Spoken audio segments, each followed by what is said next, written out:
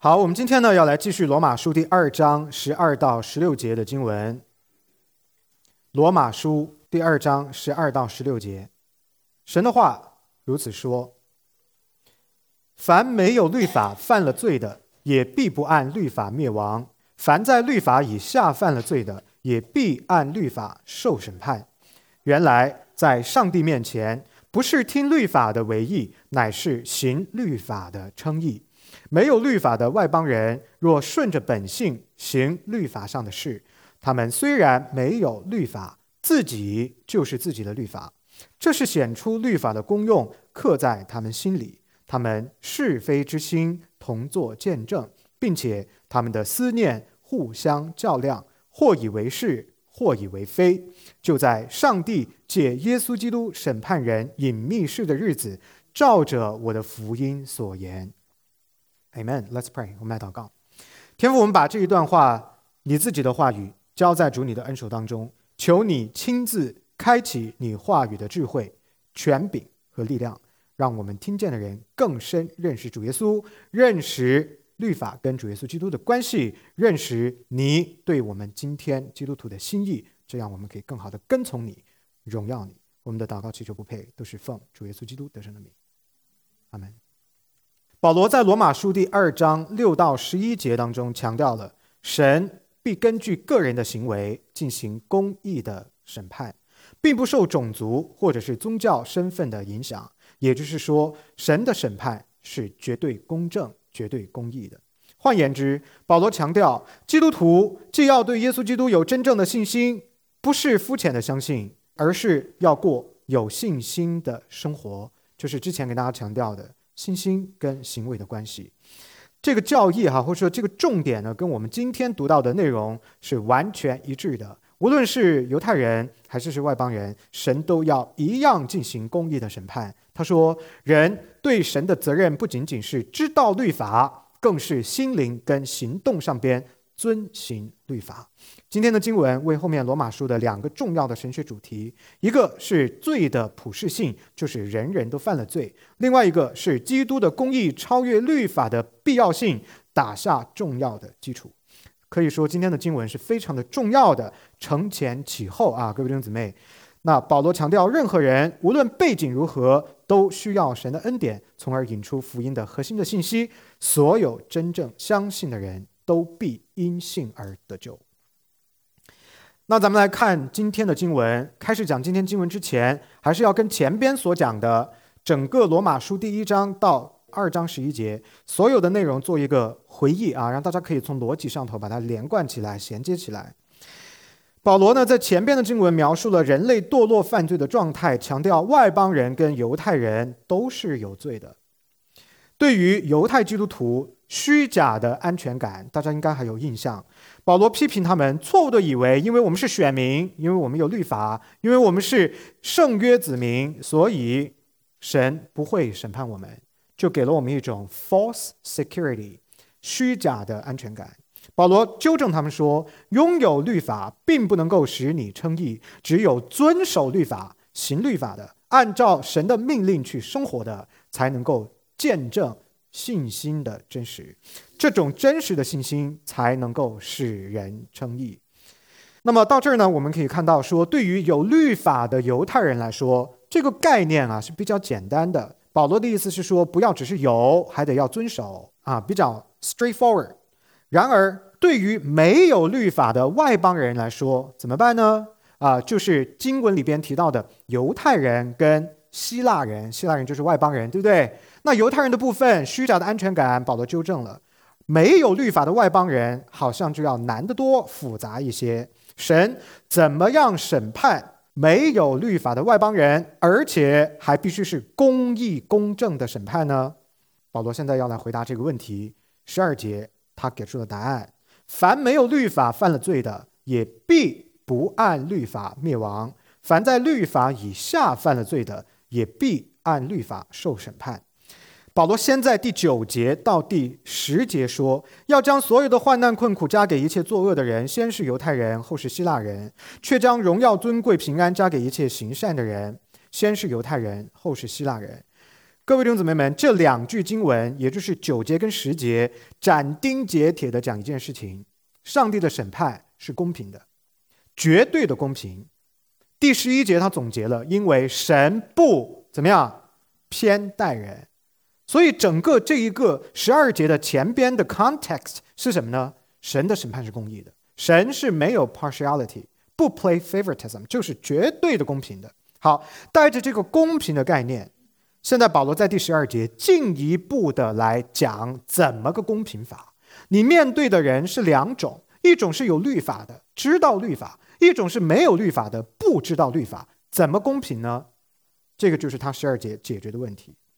犹太人拥有摩西律法，必按照律法受审判；没有律法的外邦人要根据神给他们的道德标准，还有他们对神的道德准则的反应来做审判。这个道德标准是在创世大公，也就是人的受造的里边就赐给人的，并且被人被造的良知良心所见证的。换言之，保罗在这里的意思是说，神的审判的公平首先表现在不管你是希腊人还是犹太人，你有律法还是没律法，你都要接受审判。这个是第一个公平。第二个，这个公平表现在知道律法的犹太人按照律法审判，不知道律法的外邦人不按照律法审判，这也叫公平。所以对于犹太人和对于外邦人，审判的依据不同，从而维护了上帝审判的公正性。不同维持的是相同，听得懂吗？上帝的改变维护的是他的不变。上帝用不同的标准，是为了要维持他审判的公正公平，那个绝对性。所以看似不一样的标准，但实际上是同一个标准，是公正的啊！听我来解释这是什么意思啊？我们要把理性上的这些观点一个一个的都给它理顺搞清楚。13节保罗进一步的解释，原来在上帝面前，不是听律法的为义，乃是行律法的为义。各位弟兄姊妹，我先讲一讲这句话。这句话跟我们之前花了3个礼拜才讲清楚的活的信心是有行为的信心。如果你的信心是从神而来的，你的信心是真正的信心，就一定有行为。是不是在这句话里边看到了一模一样的意思？保罗是不是说你光听听律法没有用，要行律法？什么叫行律法？ work the law， 也就是行为才能够使你称义。这就回应到我之前跟大家讲的，称义的道路有2条。第一条是通过完美遵行律法，你如果可以完美的守住律法，你当然就是一个没有过错的人，所以你就是一个义人。然而 practically 可能吗？可能吗？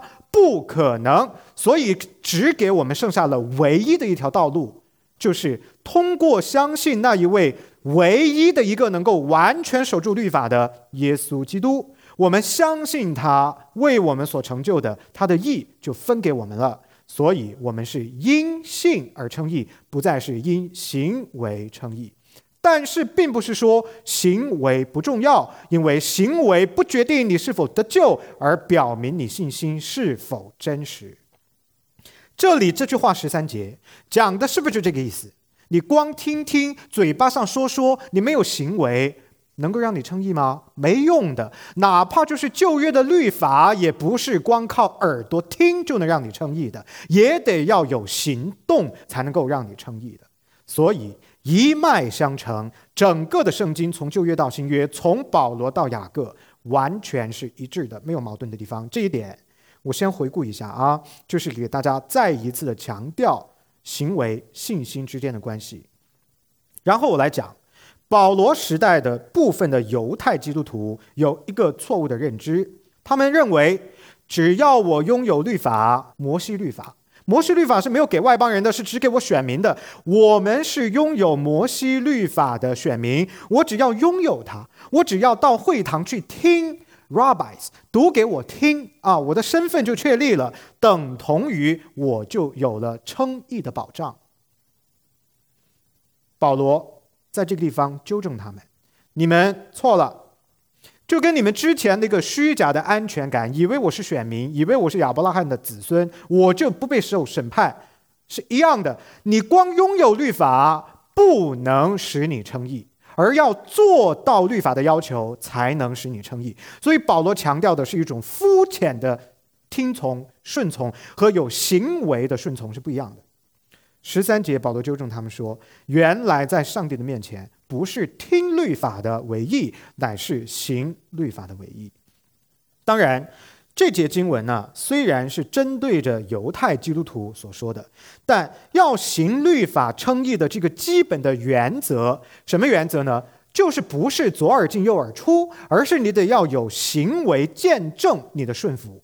这个原则是普世性的，是所有人都要有效的。注意哦，我很怕大家又忘记，行律法称义不是靠行为称义，而是行为证明信心真实，然后退回到因信称义的原则。不要忘记了这步转换，不然的话我前面3个礼拜都白讲了，明白吗？好，换言之，保罗强调的就是真正信心的重要性。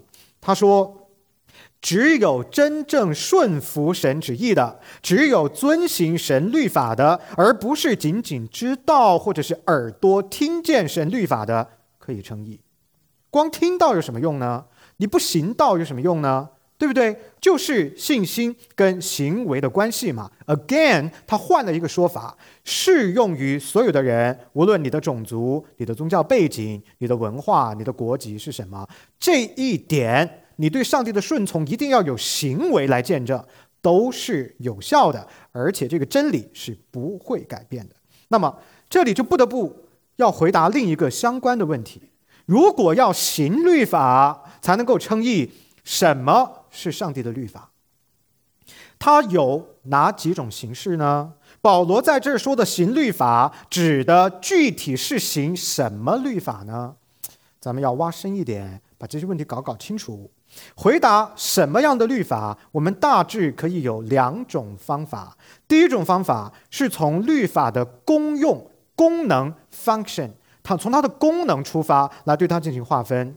威斯敏斯特信仰告白告诉我们，道德法对人拥有永恒的约束力。只要你是一个人，你就是有道德的受造物，你就需要有道德法，而首先道德法就写在十诫当中。所以今天旧约虽然过去，但十诫作为我们基督徒的生活指南并没有过去，清楚吗？我们仍然要使用它。所以第一种呢，功能就是道德法。第二个呢是仪式法，杀牛啊，献各种祭物啊，把这些牲畜带到圣殿，由祭司宰杀了之后燔祭啊、摇祭啊等等等等，这些是祭祀的方法，叫做仪式法。仪式法因为耶稣基督是完美的祭物，一次摆上，永远献上，还要不要再用了？不用了。今天你们来教会，没有人是牵着牛来的吧？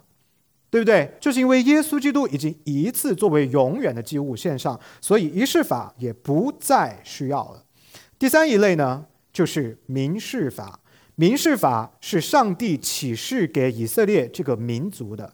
当然，这个民族的民事法就是 civil law， 不能够用在另外一个民族或者国家上，但是它的精义和它的原则是仍然被保留的。虽然不能够把以色列的民法用在其他的民族上，但是民事法的这个概念和原则在各个的民族都是存有的。但是以色列的民事法呢，已经过去了啊。所以我们根据 Westminster Confession of Faith， 我们可以看到，根据功能的划分，律法就是3种：道德法、仪式法、民事法。但是保罗讲的这段话说，听律法的不能称义，要行律法的才能够称义，不能够从我刚刚讲的这个方法去总结它，去理解它。这个叫附加知识，是我做牧师今天给大家这个正道的 bonus。OK， 你就借由这个机会把它学一学啊，对你有好处。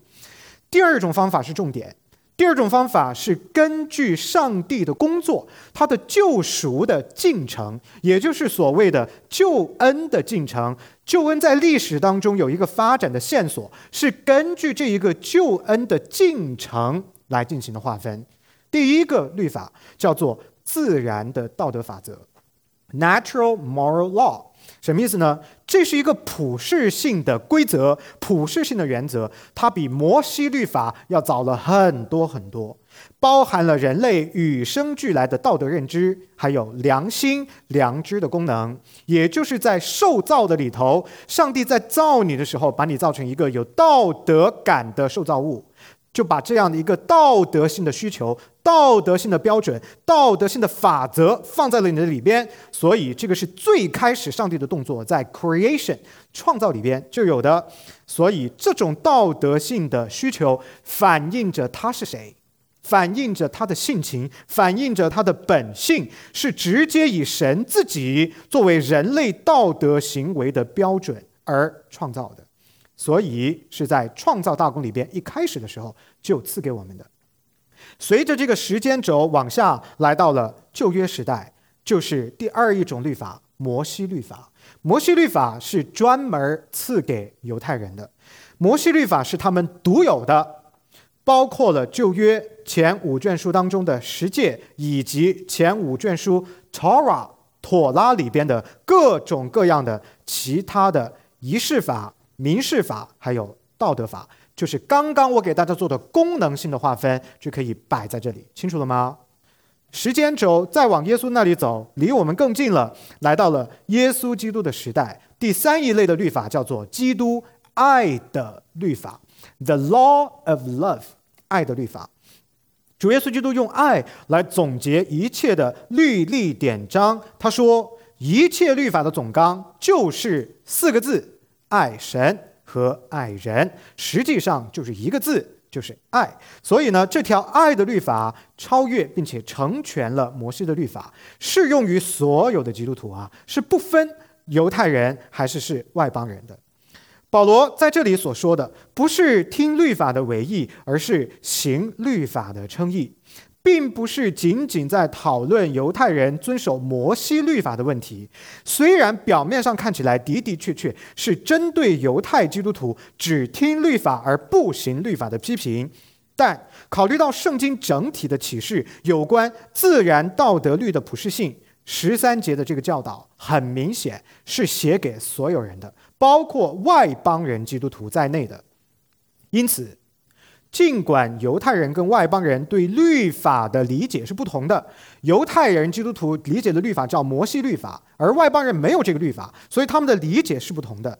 但是保罗这句话的意思是说，你要有遵守律法的行为，也就是对上帝顺服的生活，要有顺服神旨意的生活，要有那个具体的实践，这一点是不会改变的，而且是用在外邦人基督徒跟犹太人基督徒身上的。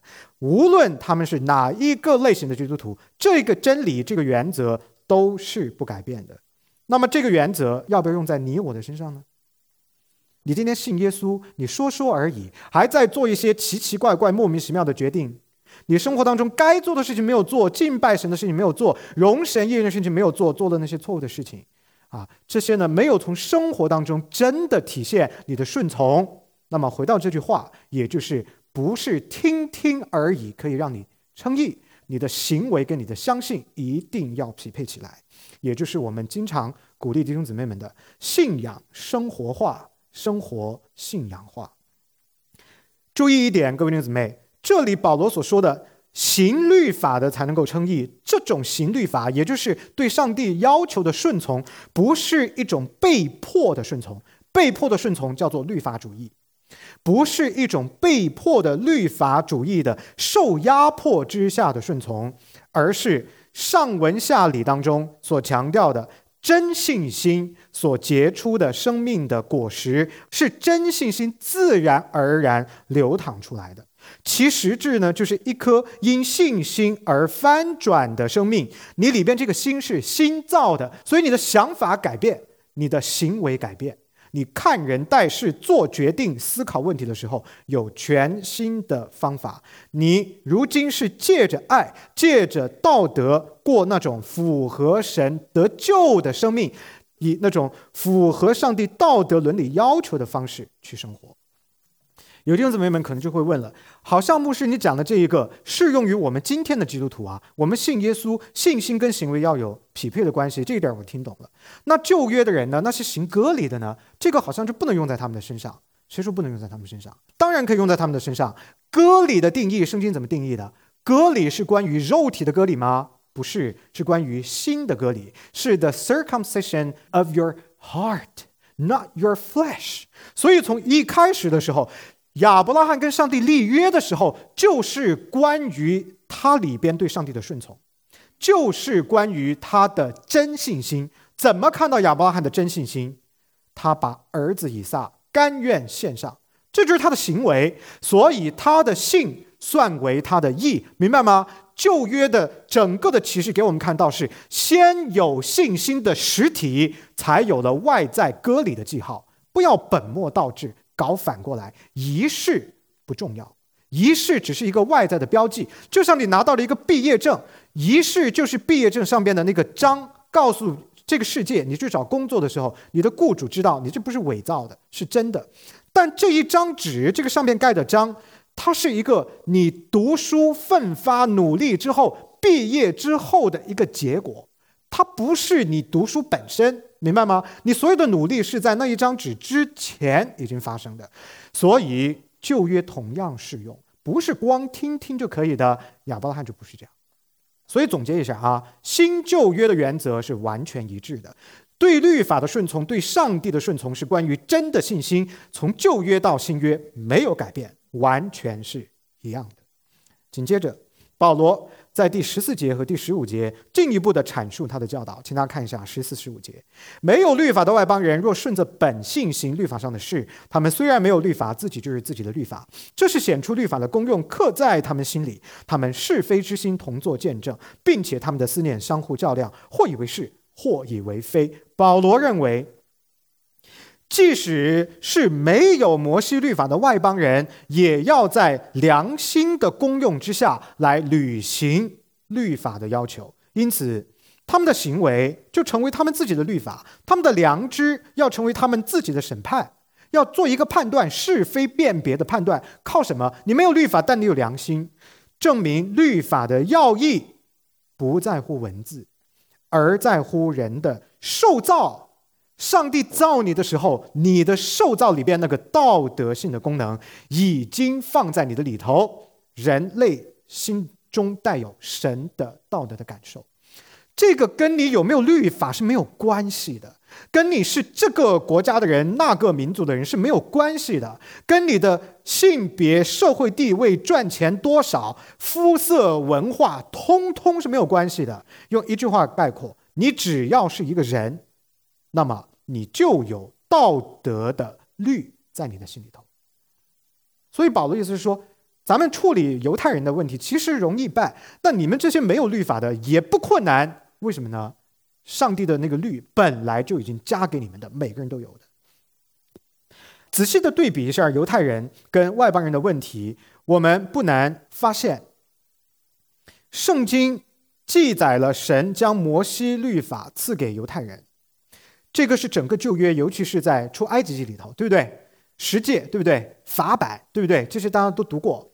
可是现在我们要问一个问题啊，犹太人的事儿挺好解决，可是上帝是什么时候把他的这个道德的律给了全人类呢？尤其是这里讲到的外邦人呢？什么时候赐下了这个自然道德律的意识呢？答案其实我刚刚已经讲了，创造大功。各位弟兄姊妹，创造大功里头，根据圣经，人是照神的形象是所造的，也就是说，人反映着神的本性。如果神是一位位格神，我们中间有些弟兄姊妹们对这个词不熟悉，位格就是人格的意思，但是他又不是人，因为人是被造的。位格是高过人的，指的是一种可以思考、可以做计划、可以想问题、有情感、有意志等等的这样的一种存在，叫 personal being，所以上帝是一个位格神，而且他是绝对的道德本身。那么人如果是按照一个位格神还是绝对的道德造的，人在受造当中就被造成了一种有道德能力、有道德需求、有道德标准的受造物。谁是我们的标准？造物主啊，对不对？这个呀，就是人跟动物的区别，各位弟兄姊妹。也就是说，人的道德性是人性的一部分。The sense of morality is a part of humanity. 人性的一部分就是道德。那么在神创造人的时候，就赐给人了，是不是？我们的人呢，受造跟动物是不一样的，就表明在我们是按照神的形象是造的啊。接着往下，保罗在这儿提到了一个非常重要的概念，叫人的是非之心。什么是这个是非之心？英文叫做 conscience。conscience 就是良知、良心，这是人类自然道德律的见证。他说这个东西的存在见证了我们是有伦理道德的。保罗第15节提到，外邦人虽然没有摩西律法，但是律法的要求仍然刻在他们心里，他们的是非之心同作见证。这就是说，人类内心有一个普世性、与生俱来的道德指南针，就是良心的功能、良心的功用。它的存在证明了人在受造当中被赋予的自然道德律是真实的，也就是你跟神之间的这个关系是真实的，你是按照神的形象是造的，是真实的。无论你知不知道摩西律法，都不会改变这个。大家注意看一下啊，我们身边有很多的亲朋好友都是不相信的，但是你们有没有发现，不信上帝的人同样会用爱心呵护自己的家庭，照顾自己的孩子。没有信仰的人，他同样也不会以偷盗、抢劫为乐，他同样不会做这些事情，他同样看到错误的事情、丑陋的事情，他也会嗤之以鼻。为什么不信上帝的人也会跟我们有着类似的道德感受呢？为什么我们会有同样的道德追求呢？当父母的有没有信仰？为什么我们都愿意照顾我们的孩子、疼爱他们呢？想过这个问题没有？答案就在这里。虽然他们不信神，但他们也是按照神的形象样式造的，他们也都具有道德的本性，还有是非之心、良心的功能。尽管这些朋友们因为不认识神而无法完全明白神的要求，有时候他们做的伦理道德判断跟我们就会不一样，但是很多的时候我们的判断其实是差不多的，我们有很大程度的重叠，对不对？这个就是基于我们同为上帝所造的人，是非之心在我们的心中约束着我们，形成了一个所谓的普世道德。人类是有普世性的道德观念的，那么这个普世的道德观念，无论这个人是承认造物主还是否认造物主，其实他的实质就是上帝按照他自己以自己做了伦理道德的标准造了我们。你高兴承认他也是这么回事儿，你不高兴承认他还是这么回事儿。你聪明一点你就快承认他，你要愚拙一点你就一直跟他对抗，打得你眼冒金星，你再反过头来，何必呀？我们中间还没有信的啊，何必啊？赶紧回头听我的，我嘴巴都说长茧了，赶紧跟从神才是智慧的，好不好？因为你无法改变你是一个人的本性嘛，这个本性是有一个源头的嘛，就是耶和华神啊，你干嘛还要对抗他呢？所以从某种程度上头来说，神的道德律法已经写在所有人的心中，无论这个人认不认识上帝，更别提无论这个人是不是犹太人，更别提我知不知道摩西律法了。我们在座的没做基督徒之前，谁听说过摩西律法？我反正没听说过。但是我们的道德律是不会改变的啊。因此呢，自然道德法则也就是良心的功用，是人类与生俱来的人性的组成部分，是神在创世的时候赋予给人类的。这个普世性的法则是超越文化的，超越宗教的，超越哲学的，超越肤色的。听得懂吗？我可以一直这样说下去，我讲2个小时，这个超越什么超越什么可以不重样，因为所有东西都超越。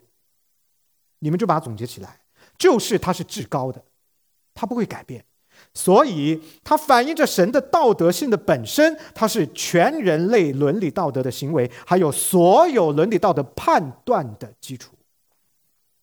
R.C. Sproul 神学家在他的书当中写道，每个人都有某种道德感，某种自然之光，使他能够借着这种感知来辨别是非。无论文化多么的原始，人类的行为模式都证明了这个事实，那就是人天生就具有某种道德意识。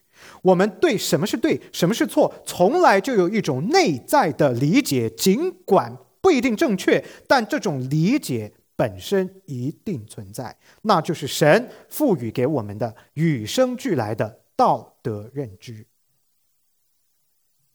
在第15节的结尾，保罗说，他们是非之心同作见证，并且他们的思念相互较量，或以为是，或以为非。这节经文说明，尽管是非之心，也就是所谓的良心，是人类与生俱来的，但是它并不是伦理道德标准本身。因为这里保罗说的是为伦理道德做见证，他是个见证者，他不是那个东西本身。所以呢，要加以区别，良心良知并不是伦理道德本身，上帝才是伦理道德本身。我们的这个标准是神自己，而良心在受造当中被造出来，是做一个见证者。当我们可以意识到我的里头有良心的时候，他就对我们传递一个信息，你需要上帝，你是有伦理道德的需求的，你是需要上帝做你的伦理道德标准的。所以良心的功能是什么呢？证明上帝的存在，证明他对你的伦理道德的要求的存在。这个功能跟律法有差别吗？没有，律法也告诉我们上帝存在，因为律法就是神对人具体的要求。很多人在理解良心这个词的时候呢，会提出一些文化性的理解。他们认为不同的文化所理解的良心是不一样的，会导致一些人认为伦理道德价值感受还有判断是因文化不同而不同的。例如说，在我们所生活的美国，有一些人对于性别等等这些伦理道德层面的问题，他们的观念是比较保守的。然而有可能你的邻居左边的那个反对，右边的那个认同，总是这样子，有人保守，有人自由化，比较开放的。那么这种现实呢，就常常的被理解为良心受文化的影响，导致伦理道德判断因文化不同而不同的证据。良心的概念在华人的文化当中也有独特的挑战，因为当我们一旦说到一个人的良心的时候，你真的就是戳到了他的尊严。我们会有这样的一种思维，良心跟面子的文化是交织在一起的。你骂一个人的时候，你都会骂他你没良心，是不是？这就是已经对一个人很差的评价了。所以他在我们华人的文化里边呢，又多了另外的一些独特的挑战。那么我们现在要问这个问题，保罗在这里所说的良心究竟是什么意思？是文化当中的良心，还是圣经当中的良心？这两种定义的良知、良心有差别没有？在许多的文化当中，良心被理解为一种社会或者心理的结构，它通常被视作是一种社会的规范，还有一种默认的道德默契，内化的道德默契，就是大家都遵守，只要你不要踩到良心的边界，我们都可以认同。所以它呢，成为了一种社会结构稳固的方法。文化所定义的这个良心呢，是相对和主观的，在不同的社会、不同的社群当中，差异会非常的大。那么这种差异性呢，也是被普遍观察到，而且被普遍接受的。你的良心跟我的良心不一样，所以文化当中所定义的良心，通常有一个特点，是以我为中心的，非常注重的是我个人的是非感、负罪感，还有满足感，是建立在我这个个体上边的。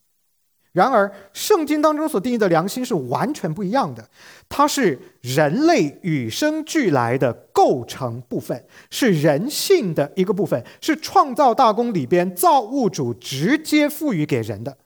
没有文化的时候就有了良心，听得懂吗？所以哪个先哪个后呢？良心先，文化性的良心是后来才出现的。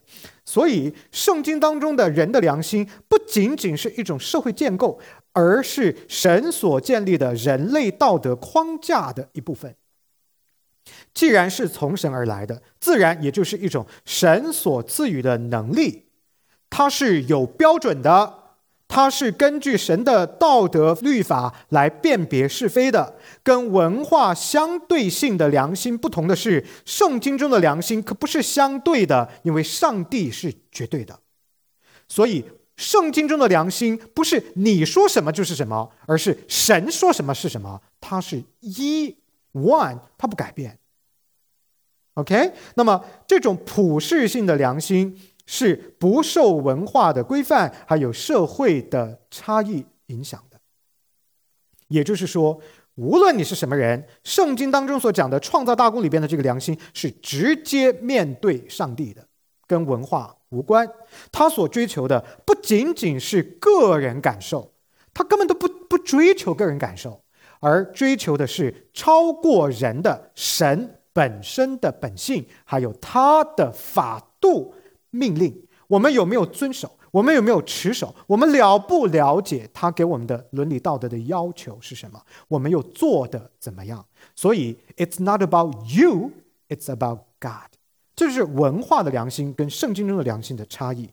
那么到这里呢，我们就认清楚了，保罗所说的是非之心并非文化当中那种相对的道德感受，而是圣经当中所启示的要与神的旨意相一致，要以神为中心，那种绝对的客观的反映着神永远不改变的本性的法则。清楚吗？是直接诉求于神的。在这个基础之上，保罗才有了一个 foundation， 他才有了这个根基来警告人。警告什么呢？如果他要警告你们犹太人要遵行，你们外邦人要遵行，结果他讲的是一个文化中的良知，那这就说不通了。因为犹太人有犹太人的良知，外邦人有外邦人的良知。所以我们看到保罗讲的这个概念之所以能够行得通，能够成立，就是因为他在这里的警告跟你是什么人无关，是跟上帝是人类的道德法度有关。所以他才说，你知不知道摩西律法无关紧要，不能免除你遵行神旨意的责任。所以在公义审判这件事情上，知道摩西律法的就按照摩西律法去审判，不知道摩西律法的就用创造大功里边给你的那个自然道德律进行审判。谁都不会被偏袒，谁都不会被偏待，谁都不会不被审判。因此神不偏待人，他是公义的，他的审判是公平的。兜了这么大一个圈，还在讲什么呢？神的公平审判，公义审判。这样讲大家听清楚了哈，它公平在哪里？它公义在哪里？今天我们做基督徒的，我们的伦理道德感受究竟重要不重要？我再一次的提醒大家，你们不要只是张口说我是基督徒，生活中没有这样的见证，不行的，一定要合起来的，一定要合起来，这就是证据啊！圣经是这么样要求我们的。保罗的警告呢，可以这样来总结：不管你是否知道旧约律法，都不可能以此作为你脱罪不被审判的理由。无论你是否读过十诫，你都在某种程度上直接面对上帝的道德要求。因此神对我们审判的依据不是十诫，而是他自己。除了他自己之外，没有别的标准。十诫也是反映着神啊，对不对？所以呢，神审判我们的依据是他自己。因此神的律法是固有的，是内在的，是本然的，是普世的，是超越文化的，是超越个体的，是没有偏见的，是不受你主观意志影响的。各位弟兄姊妹们，一定要给他挖到很深的地方去。我在讲什么？我在告诉你，你的人生没有第二条路啊！你如果不遵行神的道路，你不走他的道路，你走另外的路都是死亡啊，都是灭绝啊！希望是提醒到大家，善意的提醒。这么看起来，犹太人跟外邦人在神的面前是负有同样的责任了，都是要被问责的，都是要被审判的。尽管犹太人拥有摩西律法，而外邦人没有摩西律法，都不能够免于神公义的审判。换言之，审判是必然的，无可避免。那么犹太人跟外邦人在面对即将来到的审判时要怎么做呢？你该怎么做呢？既然你知道神的审判是一定来的，而且大家都要经历。保罗在最后提到了最为核心的内容，16节，主耶稣基督跟他的福音。请大家看第16节，就在上帝借耶稣基督审判人隐秘事的日子，照着我的福音所言。不但会有末日审判，末日审判不但会根据神的公义进行，而且这个审判是主耶稣基督亲自进行的审判。保罗提到照着我的福音所言，表明末日我们将要经历到的审判，这个标准不是随意的，这个标准是已经告诉给你的，这个标准不是别的，就是耶稣基督并他钉十字架。说了半天就是因信称义啊，就是信他的就得了永生，罪得赦免，不信的就是灭亡。这就是福音的本质了，这就是福音的缩写了，福音的要义就放在这里了。保罗一直讲审判，一直讲审判，一直讲审判，直到第16节才提到了耶稣基督跟福音。什么意思啊？前边讲的都是你们的问题，而16节就是基督给你们的答案，解决的方案 solution， 也叫 salvation， 同义词，一个意思。What's your salvation？ 就是一个人，耶稣基督，这是你唯一的拯救，靠别的方法都是没有办法拯救你的。主耶稣基督在神的救赎跟审判的计划当中处于一个核心的地位，救也是他救你，审判也是他审判你，所以就不会有两个标准给你，都是他。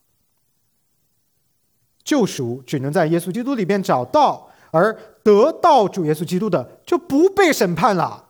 清楚了吗？各位弟兄姊妹们，这句话告诉我们，天上地下没有第二个名字使我们可以靠着得救，唯独耶稣。绕来绕去就是这些内容。可是它有多么的重要呢？因为它关系到你今天如何行事为人呢？你怎么样过你的生活啊？教会当中你怎么样去做啊？它有着极为深刻的圣经的要义在里头。你的生命如果不是靠圣经支撑着的，你的理性，你做的决定如果没有圣经的依据支撑着你，你怎么做？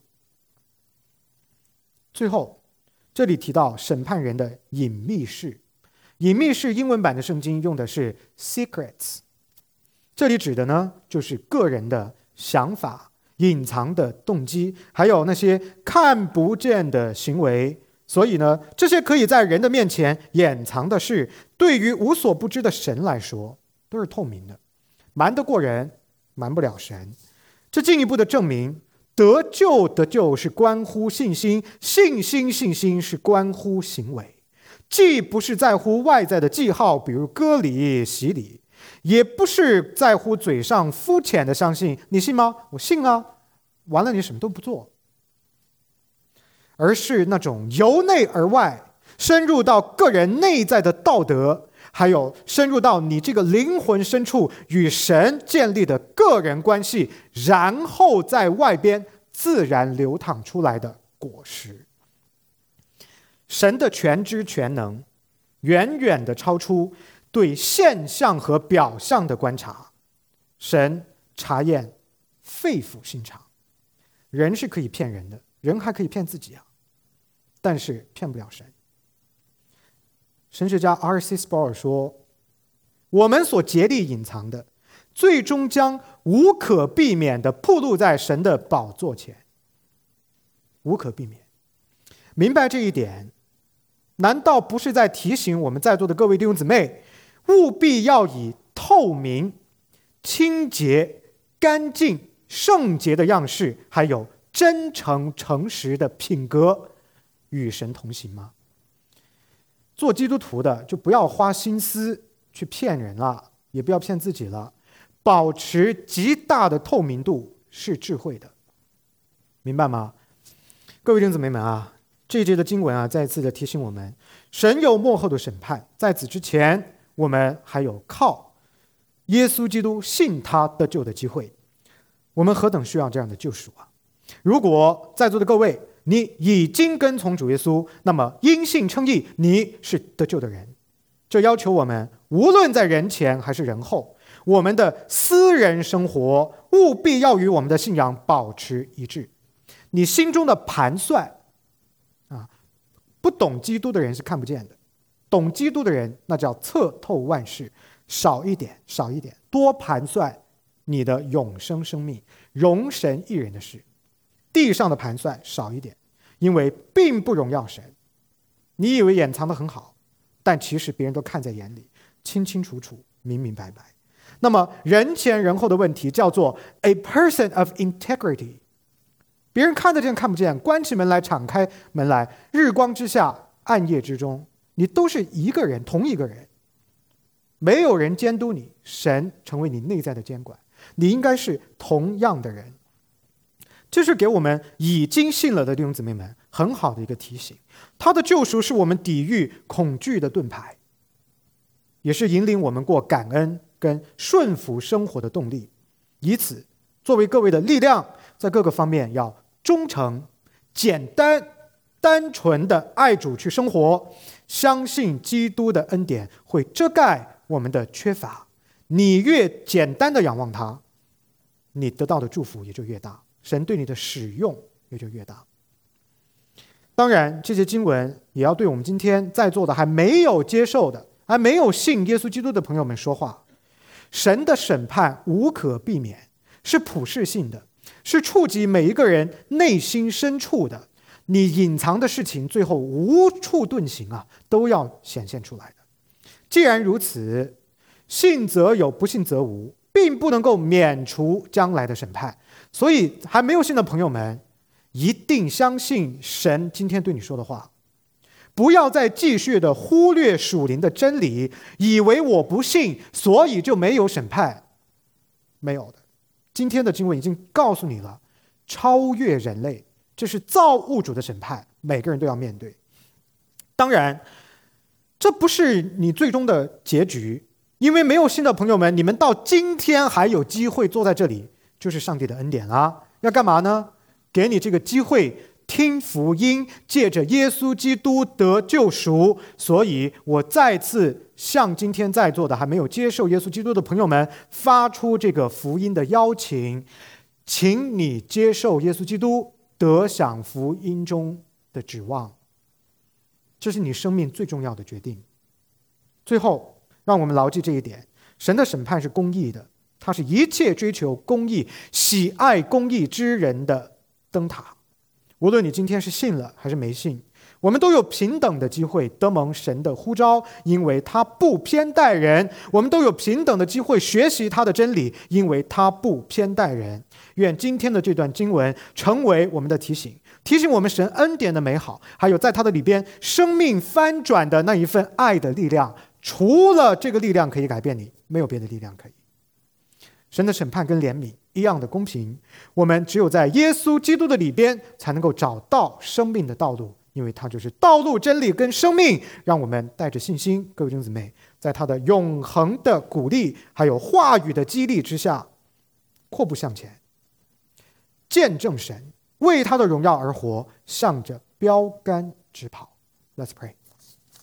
感谢你天父给我们这么好的提醒，你的公平、你的公义是我们相信你的根基。如果你是偏待人的，我们不必信你；如果你是不公平的神，我们不必信你。但你是这样一位绝对公义、绝不改变的神。